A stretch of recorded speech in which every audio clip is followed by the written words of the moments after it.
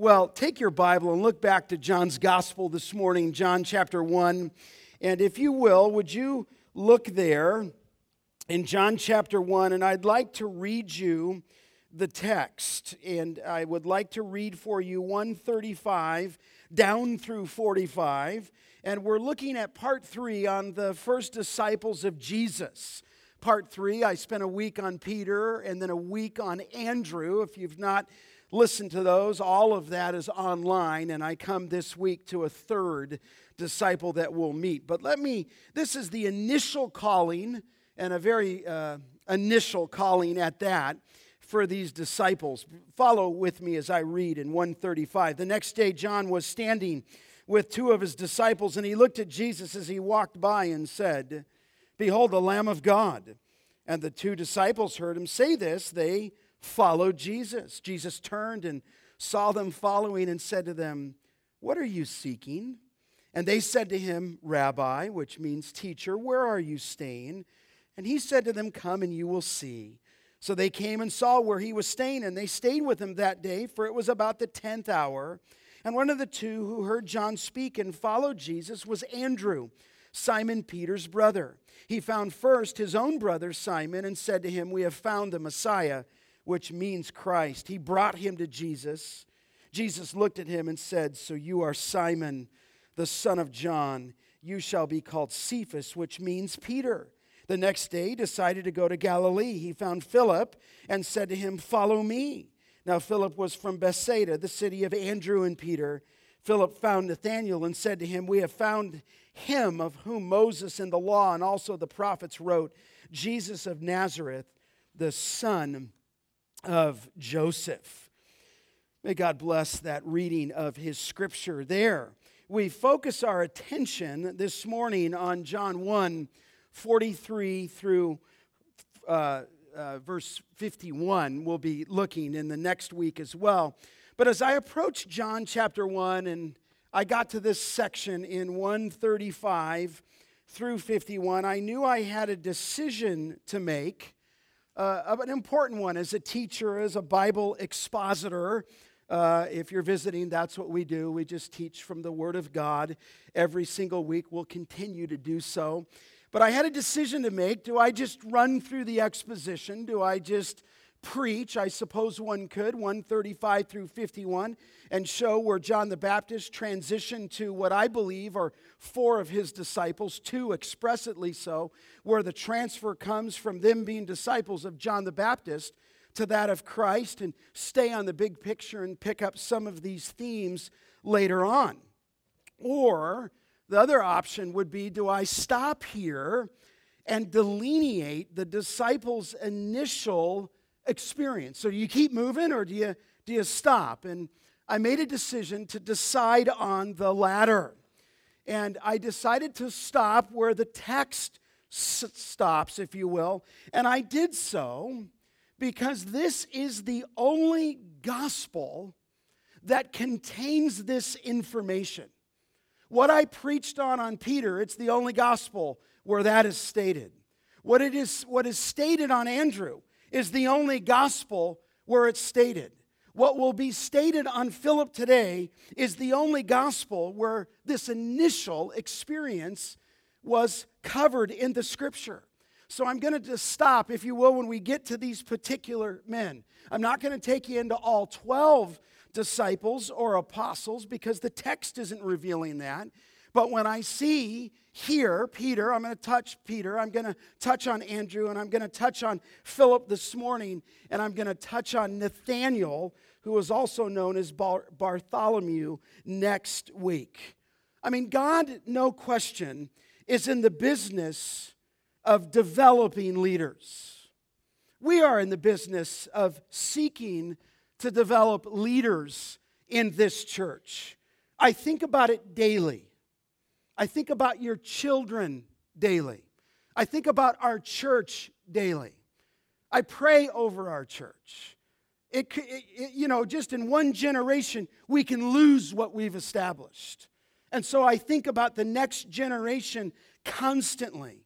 But when you think about developing leaders, God is in the business of developing leaders. And the greatest leader that ever walked the earth, of course, was the Lord Jesus Christ. But what thrills me and what awes me as I read these narratives is that he uses, does he not, imperfect people. He uses imperfect people like the disciples. He uses imperfect people like me. He uses imperfect people like you. I mean, there's no question when you look at the disciples, they were flawed. They were immature, to say the least. They had a little faith in many different categories. But what's amazing, really, is that's been the way of the Lord in all of the Scripture. I mean, one of the amazing things in the Word of God is the type of people that God uses to accomplish His plan. I mean, just quick scan. Noah got drunk, and he conducted himself in an immoral way, but God used him. Abraham doubted God, lied about his wife, and committed adultery. Isaac sinned as his father did, lying about his wife. You remember that, Rebekah, to King Abimelech. Jacob extorted the birthright from Esau, deceived his father, and he raised a family of immoral children. Moses, the great man of God, tried to steal God's glory by striking the rock to get water from it instead of speaking to the rock as God had told him. And for that one sin, he didn't get to enter into the promised land. Then you think of a man by the name of Aaron, the high priest, who led Israel in worship of the golden calf and a party that was gross to mention.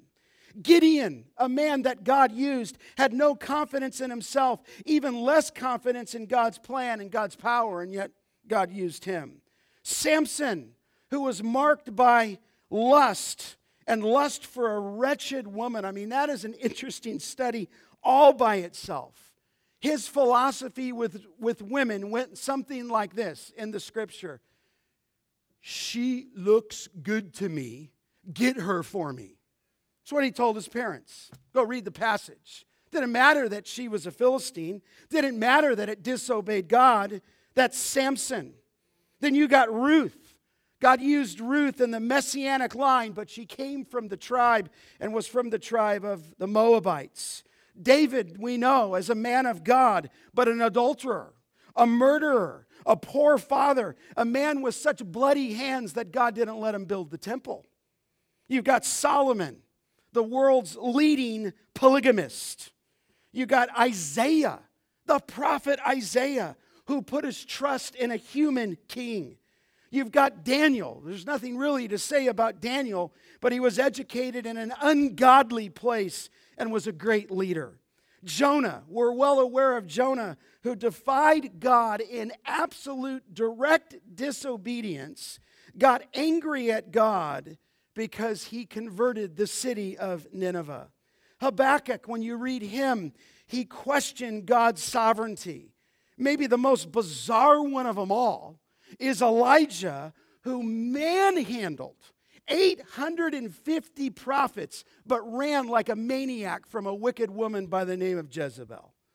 I mean, this is the testimony of Scripture.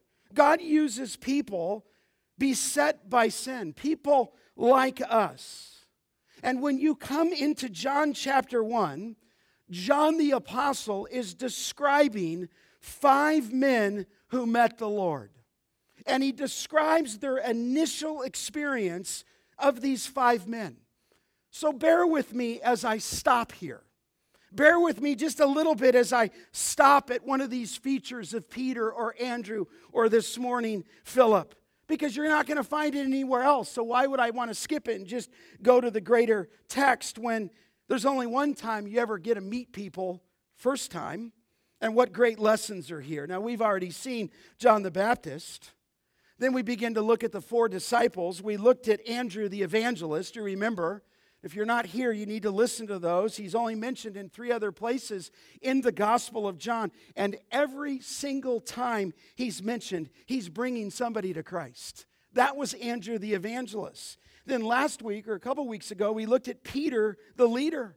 No man was greater used of God in the apostles in a worldly sense, we might say, than Peter, the leader. He's the one who preached at the day of Pentecost and 3,000 people got saved. He's the one who out of his mouth came, "Thou art the Son of God," and so forth. He's the one who made the bold declarations. He was the guy with courage. He was the guy who stepped out on the lake and walked on water, but he was also the guy that inserted his foot in his mouth, lost his faith, said stupid things at times, and God rebuked him. But God in the midst of it is working through all these people. So pick up the text then. Look at it in verse 43. The next day, it says in the ESV, Jesus decided to go to Galilee. And he found Philip, and he said to him, "Follow me." I want to lock in on Philip. He became a disciple of Jesus immediately. And as best as we can tell, just reading the text, just one word from the Lamb of God, if you will, and it set Philip's heart on fire to follow his master. Now, there's going to be other deepening calls to discipleship, but this is the initial one. It's interesting. It says in verse 43 that he decided to go to Galilee, and he found Philip, and he called him to follow him. What's interesting here is that Matthew, Mark, and Luke give us only his name. That's all you find in those other three, we call them synoptic gospels. Only his name, okay? Almost all the commentaries make no mention of Philip. Obviously, you would agree with me, there's more ink spilled on Peter and more ink spilled on Judas. But everything we know about Philip is in the Gospel of John. He's here in chapter 1. He is also going to be located in chapter 6. He's going to thirdly be located in chapter 12. And then fourthly, he's going to be located in chapter 14. So 4 different times. Now, Philip was not the leader that Peter was, nor was he in quite the same sense the evangelist that Andrew was. But I'm telling you, he's unique, and that is what fascinates me. I mean, Jesus just came on the scene and said, "Follow me." And then he became, as you well know, I would think, one of the 12 apostles. Now, you know those apostles are always marshaled out in the same way. They always come in groups of 4, okay? And they're in every single list in the gospel in the same way. These 4, and these 4. We hardly know anything of that last trio of 4. We know most about the 4 that we often study from Peter and James and John, and sometimes Andrew is put in that 4. Philip always first and always listed in that second group. It could be that as he's listed in that second group, always first, that he might have been the leader of that second group, okay? So he heads that second group of 4. You say, what does his name mean? Well, I don't want to go too, long on this, but his name means lover of horses, okay? I wish I could tell you something more spiritual than that, okay? But that's what it means, lover of horses. What's interesting, we know that all these 12 apostles are Jewish, but to have that name, Philip, is his Greek name. We don't know what his Jewish name was. He's only always known as Philip, okay? You say, well, where was he from? Well, look at it in the text in 144. Now, Philip was from what? Bethsaida. It says there, the city of Andrew and Peter. Now, I just had to stop there in my study and say, what a touch of grace that Andrew came from Bethsaida. Peter came from Bethsaida. And now Philip came from Bethsaida. And it becomes for me a touch of God's grace. You say, well, why? What's wrong with Bethsaida? Well, you remember, tragically, horrifically, in Matthew 11:21, that city was condemned by Jesus along with Chorazin, okay? Along with Capernaum because of its unbelief. And when we were there in January, there's nobody in those cities. They were condemned for their unbelief. But out of that city came Philip. Out of that city, as you can see, came Andrew and Peter. Now, Bethsaida back in the day was known as, quote, the house of fishing. It is on the Sea of Galilee. Philip was acquainted with Peter and Andrew, as you can see in 144. And they were involved, as you look later in John 21, in the fishing business. And they were co-workers before they followed Christ. It's just a note here to you. Witnessing begins at home, doesn't it? Witnessing begins with your influence, oftentimes with those people who are in your own family. Witnessing begins in the gospel, oftentimes not overseas or in another country, but right where you are. And I think this is going to be our focus in Men's Equippers in the fall. Men, we want to equip you how to share your faith. We want to equip you how to share your gospel, and we trust that's usually sometimes the people that are closest to you. Now, I want to just make a clarifying remark here. The Apostle Philip should be distinguished from Philip the evangelist and from Philip the deacon in the book of Acts chapter 6:5. We do not believe that is the same guy. Now, I'm going to give you a couple statements here on what people thought of Philip. Leon Morris, the profound theologian, called Philip a very limited man. It's kind of negative, isn't it? Hey, this is Philip, and Leon Morris, a profound scholar, called him a limited man. You know what MacArthur called him? It's fair. Well, you'll see. MacArthur called him the bean counter. Okay? So you're going to you say, well, how did he get that name? Well, I'm going to show you part of that. However, I would say to you that his life is an amazing study of the highs and the lows of the Christian life. So I take you this morning into the text to Philip the administrator. We've seen Andrew the evangelist, Peter the leader. For the sake of a term, I've called him Philip the administrator. And I want to just look at two impressions in Philip's life that demonstrates that the Lord is in the business of developing people. He's in the business of developing you. And He's going to shape you and mold you and take your strengths and your weaknesses to make you a man or a woman of God. And I think his life reveals some fascinating insights into the people that God uses.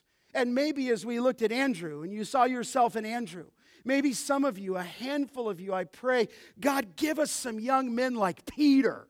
Give us some young men who don't care what people think on this campus and who are bold for you. In fact, I'd say give us pastors and elders who are bold for you in the day in which we're facing. Give us some Peters. But what's amazing in God's economy is He molds the team as Jesus picks the team. I'm telling you, He picked this guy. In fact, I'm telling you, it's the first time ever mentioned in the gospel where Jesus said to anybody, follow me. And He said it to Philip first. He's going to say that throughout in other parts, but Philip's the first guy. And as best we can tell, at the first meeting, Philip went off with them. And so I want to look at these impressions, two of them. First, the first impression is his passion for Christ was large, okay? His passion for Christ was large. You can see it come right out of the text. The next day he decided to go to Galilee. Stop there just for a second. You say where he's going. He's going to chapter 2. He's going to Cana. Now, in the Greek, you don't necessarily have to know this. It says the next day Jesus decided to go to Galilee, supplied by the translators. It actually says in the Greek, the next day he decided to go to Galilee. And there's some people who think that the one who decided to go to Galilee was Andrew, but I think it's obvious that it's the person of Christ. And so the ESV supplies that. The next day, Jesus decided to go to Galilee. Now, it says there that he found Philip, and he said to him, follow me. And Philip was from Bethsaida, the city of Andrew and Peter. Verse 45, Philip found Nathanael and said to him, we have found him of whom Moses and the law and the prophets wrote, Jesus of Nazareth, the son of Joseph. Okay? From the very beginning, just note a few things. He sought out Philip. he found him. He invited him to follow. And he found in Philip a hungry and willing disciple. Now, I mentioned, it doesn't directly state it, but he is likely a disciple of John the Baptist. So watch this in the flow of the text. After the day our Lord called Andrew and Peter, the master found Philip. Now, the question would be raised back in verse 43, who found who? Look at verse 43. I think it's pretty clear there. He, Jesus, found Philip and said to him, "Follow me." He found Philip. But would you look over in your Bible at verse 45? Philip found Nathanael and said to him, "We have found him of whom Moses and the law spoke." So it's interesting. I see a tension just a little bit in here. Both are true. Who found who? Both. There's a tension in Scripture between the sovereign election of man and the human choice of man. On the one hand, we're commanded to go seek and find the treasure that's hidden in the field. On the other hand, God's the one who's seeking us. And the ultimate picture, we're sought out by the Lord. Philip, or Jesus, if you will, found Philip, not by chance, but by choice. Jesus said, you remember in John 15:16, we'll look at that later, "You did not choose me, but I," what? "Chose you." And so he found him and he followed. He was ready and responded to the Savior's call immediately. I mean, at least you just have to recognize this from the text. There's no second guessing with Philip. It's not. There's no vacillation. His search was over. The Savior and the sinner went off together. And you can imagine Philip's excitement in verse 45. Philip found Nathanael. And he said, "We found him of whom Moses and the law and the prophets wrote." You know, I would just say, when I say his passion for Christ was large, he had a passion for the Scripture, right? Just right there. He studied the Old Testament.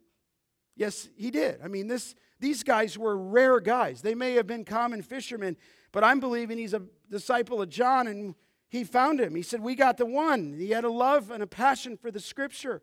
He knew of Moses. He knew of the law. He knew of the prophets. He was seeking and searching for the Messiah. And the point being here, theologically, is that the Old Testament Scriptures point to the Lord Jesus Christ. Now, when you look at that statement in verse 45, it says, "We have found him of whom," stop there just for a second, it's in the vivid, if you will, emphatic position. In other words, he not only had a passion for the Scriptures, he had a passion, secondly, for the person of Christ.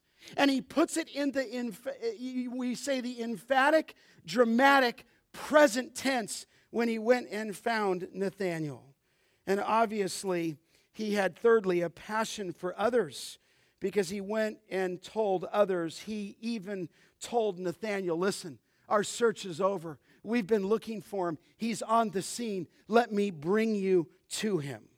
I mean, Philip had come to the end of his search. He found the Messiah. And again, no hesitation, no equivocation, just a heart that would beat with the Savior. And so he followed him.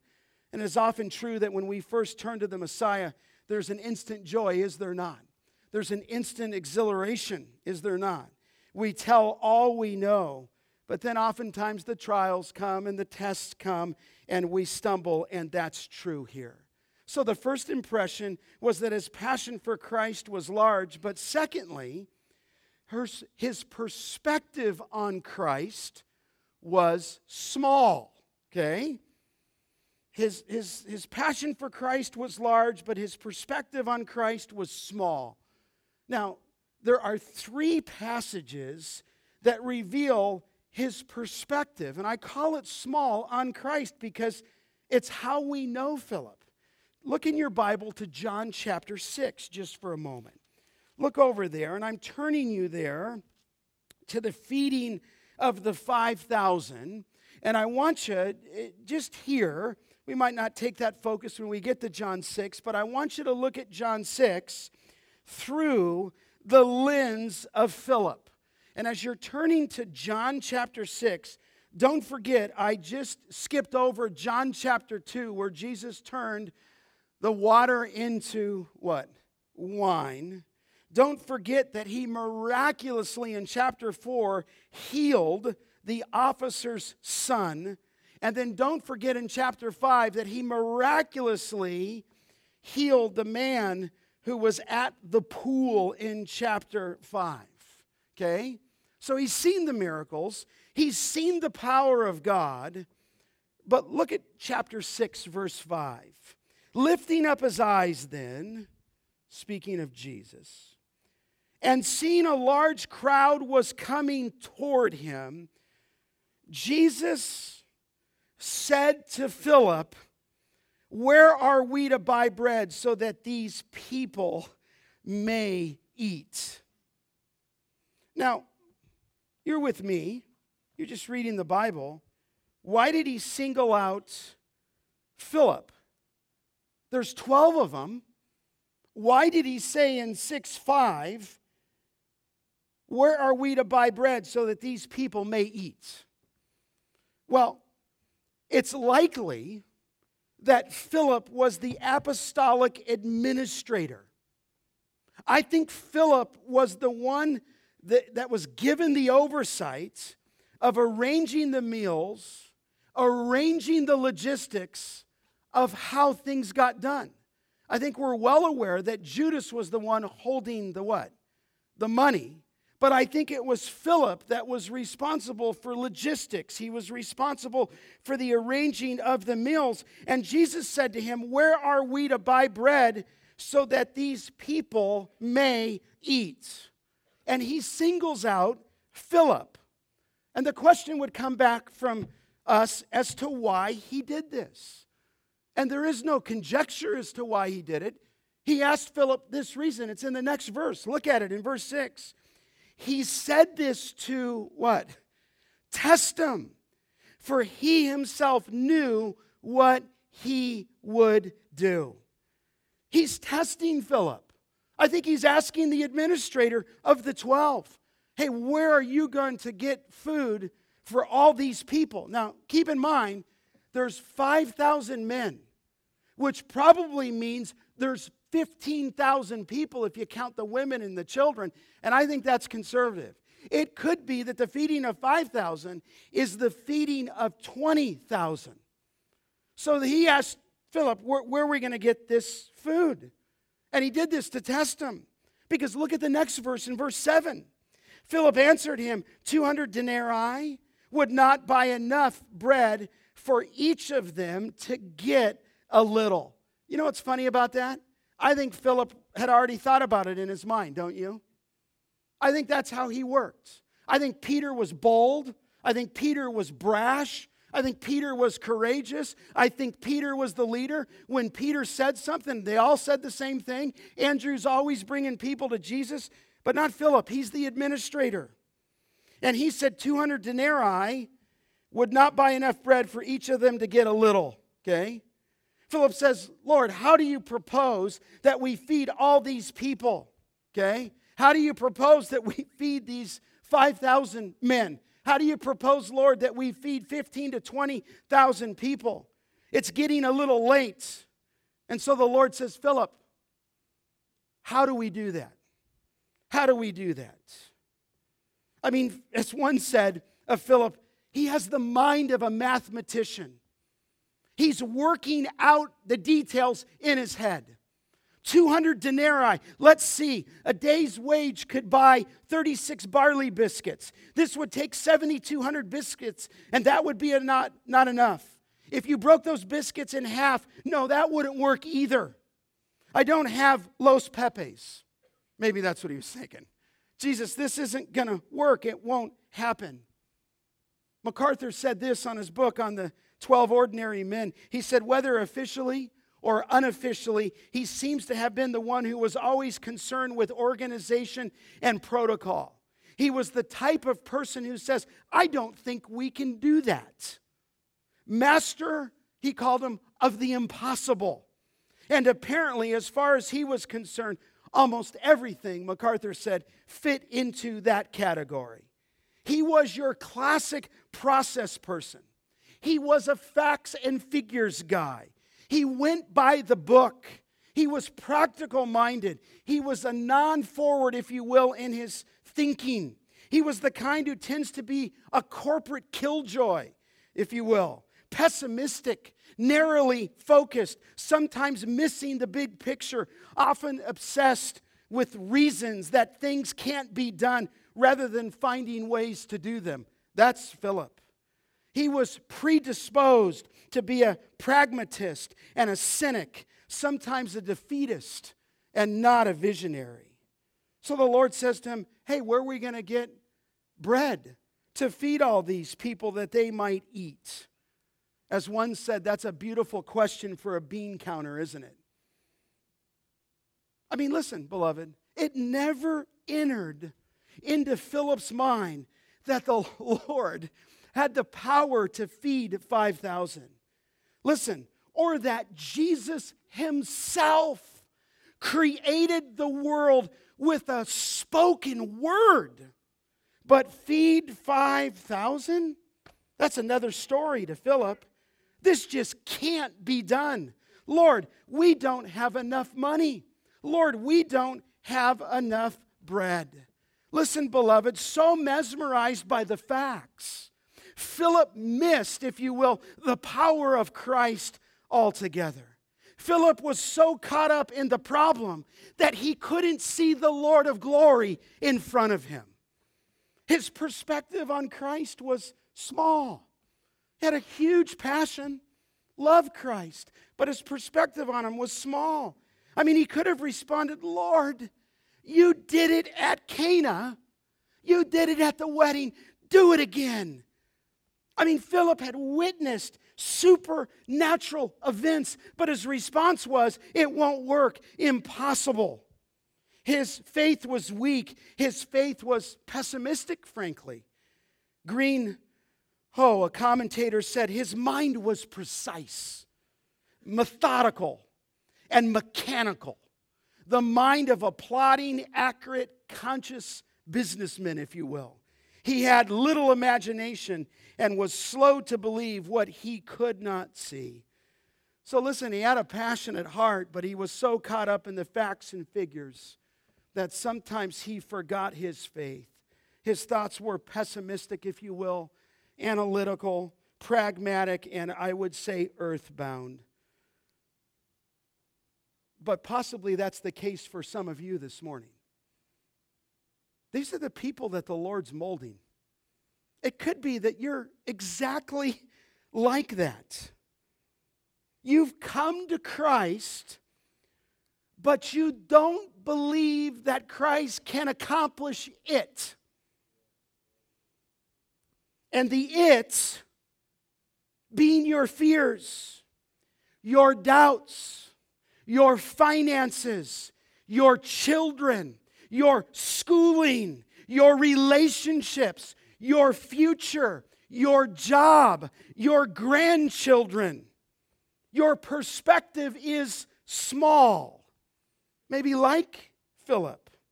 Maybe this morning you need to lay aside what you think can't be done and lay a hold by faith what God can do by faith. Amen? Some people are just wired like this. I've been around them as a leader. You need guys like this. But sometimes these are the guys who squash initiatives. These are the leaders who only see it one way. These are people who put you in a box and you can't get out of a box. And it's important to have these people, but at the same time, sometimes if they get in front, you may be in trouble. That's John 6, the feeding of the 5,000 through the lens of Philip. Can I give you a second one? Just turn over in John chapter 12. There's a second passage that reveals his character. It's kind of fascinating. I think you get it. John chapter 12, verse 20. Some Greeks. Those are my people. I'm Greek. They were seeking Jesus. You know this passage probably, or at least a statement. And in John 12:20, now among those who went up to worship at the feast were some Greeks, okay? So they're going to worship. These are Greeks. These are probably Greeks that have a heart for the things of the Lord. As the Jews would go to worship, some Greeks go to worship. Look at verse 21. These came to who? Philip. It's interesting. Philip, who was from Bethsaida in Galilee. And they asked him, do you know that statement in 21? Sir, we wish to see Jesus. Oh, what better question is that? You're one of the 12. You say, why did they come to Philip? I don't know. Why do you think they came to Philip? We can't be quite sure, but they came to Philip. You get it. Now, maybe they came to Philip because he has a Greek name. His name's Philip. That's a Greek name, even though he's a Jew. Maybe they thought, hey, he's got a Greek name. We're going to go to Philip. But it could have been that they went to Philip because he's the apostolic administrator. I mean, perhaps Philip was the man with the keys, okay? You say, well, what happened? Well, look, it says they wanted to see Jesus. Verse 22, Philip went and told what? Andrew. And Andrew and Philip went and told Jesus. Now, I don't want to look too far into that. They came and said, sir, we want to see Jesus. And he said, wait a minute, okay? You guys, would you just wait here for a second? Let me go ask my buddy, okay? Let me go ask Andrew. Andrew's always bringing people to Jesus. Let me find out from my words to you if this is kosher. Now, Philip didn't do that with Nathanael in chapter 1. He went out and found him. He had the heart of it. But in this case, he waits. He wants to know if it's okay. And so again, they come. You say, well, something bugging Philip here? Yeah, I think so. Maybe it's a little bit of insight that you have into the text. I think something could have been bugging him. I think by the time you get to John chapter 12, I still think Philip's stuck in Matthew chapter 10. Do you remember in Matthew 10, I won't turn you there, when Jesus said, do not go to the way of the Gentiles, do not enter into any city of the Samaritans, but rather go first to the lost sheep of the what? The house of Israel. The priority of the gospel went to Israel first. And maybe he was thinking in Matthew 15:24, I was sent only to the lost sheep of the house of Israel. In other words, Jesus established that I'm going to go to the Jew first, but he missed completely the heart of Jesus. His perspective was small. You say, well, why? I think I'm convinced he's going by the book again. Jesus said that at one time early in his ministry, but his protocol as an administrator messed him up again. He was apprehensive, at least in John 12. He failed to pull the trigger. He was too timid. One said it this way, Philip, being the administrative type, probably carried around in his head a full manual of protocols and procedures. He might have had an actual written policy manual, which he fastidiously devised and insisted on following to the letter, end of quote. Listen, that's who he was. Wait, you want to see Jesus? I think if it was Peter, he would have said, hey, right now I'm going, get all your family, let's all go, I'm taking to the master. But he didn't. He waited, listen, in John 6, back at the feeding of the 5,000, he lost sight of the supernatural power of Christ because of the impossibility of the mathematical calculations. And in John chapter 12, he lost sight of the supernatural message of Christ because he had a rigid set of procedures. That's Philip. And the Lord wanted him. The Lord called him. The Lord found him. There's a third and final text. Would you look at John 14? I think you know this one. I'm just pointing you out. It's the only places where he's mentioned in all the gospel. Certainly you know John 14. He tells him that he's going to die. He's in the upper room, right? Okay, set the scene. He's on the night of the Passover. It's on the eve of the Lord's crucifixion. And the next day, from what Chris Mueller preached on, he's going to go out and sweat great drops of blood. Judas has just betrayed him, and so he addresses the disciples. You know this in John 14 with words of assurance. He assured them not to be troubled. He said, I'm going to prepare a place for you. He promised that I'm going to return and I'm going to take you there that you may be there with me also. You know that. So then Thomas said in verse 4, Lord, we do not know where you're going. How can we know the way? And then profoundly in 14:6, Jesus said, I am the way, the truth, and the life. No one comes to the Father but through me. Jesus was teaching that no one can go to heaven that does not trust him alone as Savior. He's the only way to the Father. Jesus said, look at the text again in 14:7, if you had known me, you would have known my Father also. From now on, you do know him, and you have seen him. What a statement. Jesus is stating in the clearest possible language that he is God, that Christ and his Father are of the same essence, that to know Christ is to know the Father. To see Christ is to see God the Father. They had both seen him and known him, so in effect, they already knew the Father as well. It's so clear. You think, well, what else could be said? Well, this in 14:8. Philip said to him, Lord, show us the Father, and it is what? Enough. I mean, beloved, 3 years, and Philip missed it. I mean, his spiritual understanding was hazy. It was unclear, to say the least. And I think it must have broken our Lord's heart.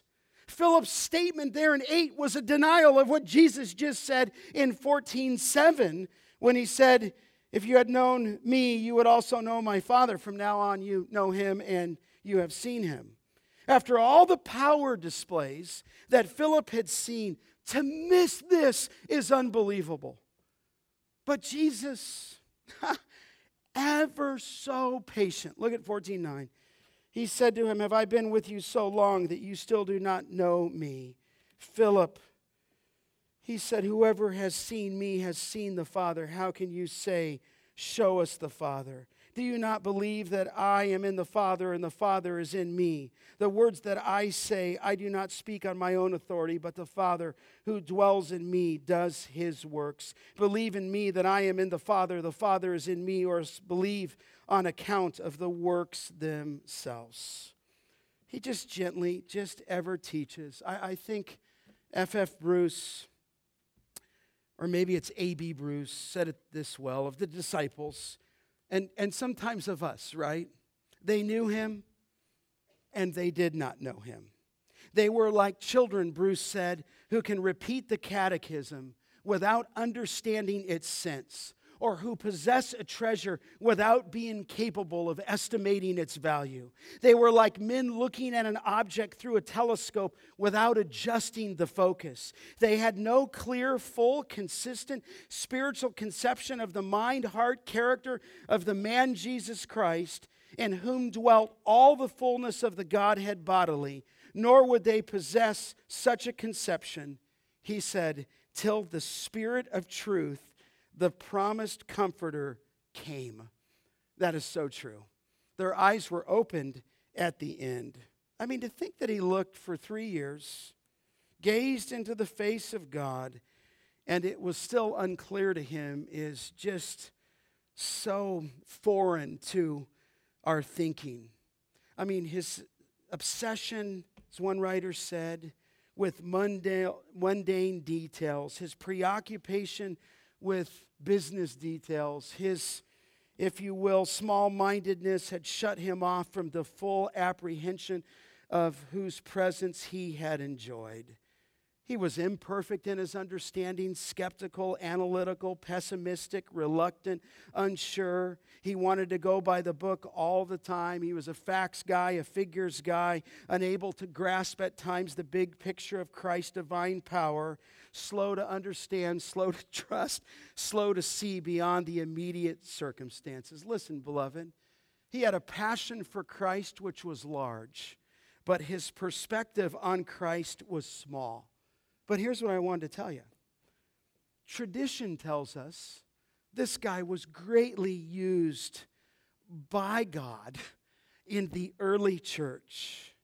By most accounts that are just historical, he was put to death by stoning at Heliopolis. And I don't know if you knew this about Philip. You know how when Peter didn't want to die in the same way as Christ because he considered himself unworthy, Philip said, I'm not worthy to die in the same manner of our Lord, so don't wrap me in a linen cloth. And God amazingly used this man from the initial beginning to make him one of the leaders in the New Jerusalem with the 12 other apostles in the New Jerusalem to come. And you know, you say, well, Scott, what's important here? He uses imperfect people, does he not, to expand his kingdom. Beloved, he uses flawed people, okay? He uses people like me. He uses people like you. And if you're waiting till you're perfect, get off that. The Lord chose this man, and he grew. Listen, I could say the same thing about Peter. Bold, courageous, curious. He had all the makings of a leader, but he also said the funniest things ever. No one inserted their foot in their mouth more than he did. Then there's Andrew, quiet, gentle Andrew. No fanfare after his name, only 3 places in the Gospel of John, and every single place he's bringing someone to Christ. And then there's Andrew here, or Andrew the evangelist, and then finally Philip the administrator. You know, if I could just give you a takeaway, I don't want to miss this. Jesus said to the 2 guys before, come and see. They came and saw. Andrew found Peter. Jesus found Philip. And Philip next week found who? Nathaniel. And so I'm just going to say this. How about you? Who are you telling? Where's the evangelist in this group? And I say that because I love you. I love our church, but I don't want to get comfortable.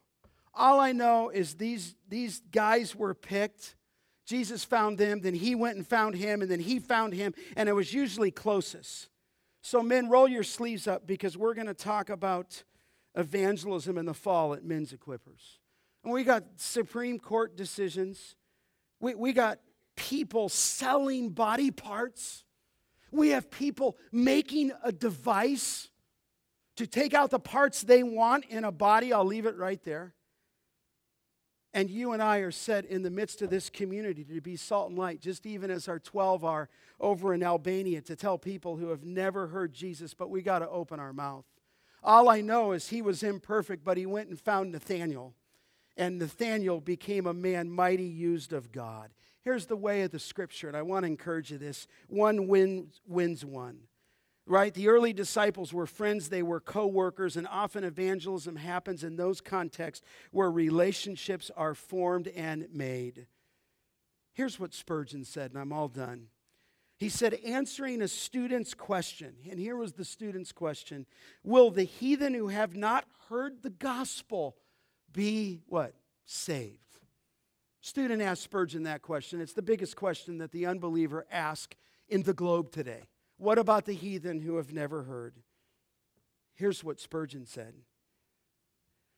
He said, quote, it is more a question with me whether we who have the gospel and fail to give it to those who have not can be saved.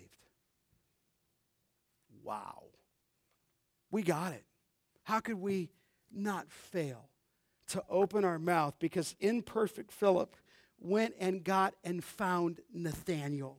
Let it be a reminder to us that God's using all kinds of people, right?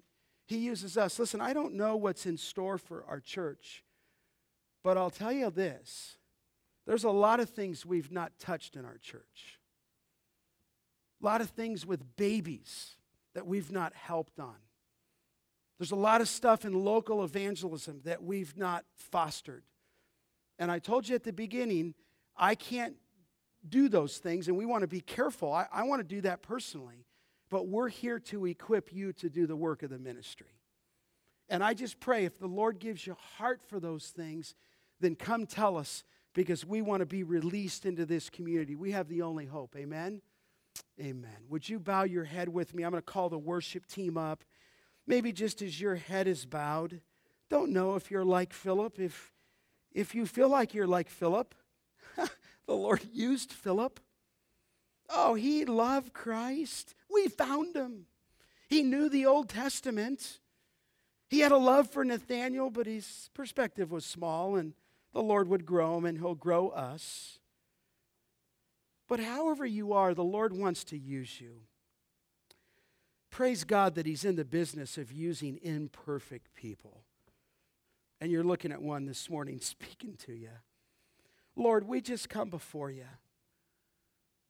Lord, will you just help us? I just am really burdened for our fathers, really burdened for our young people, moms.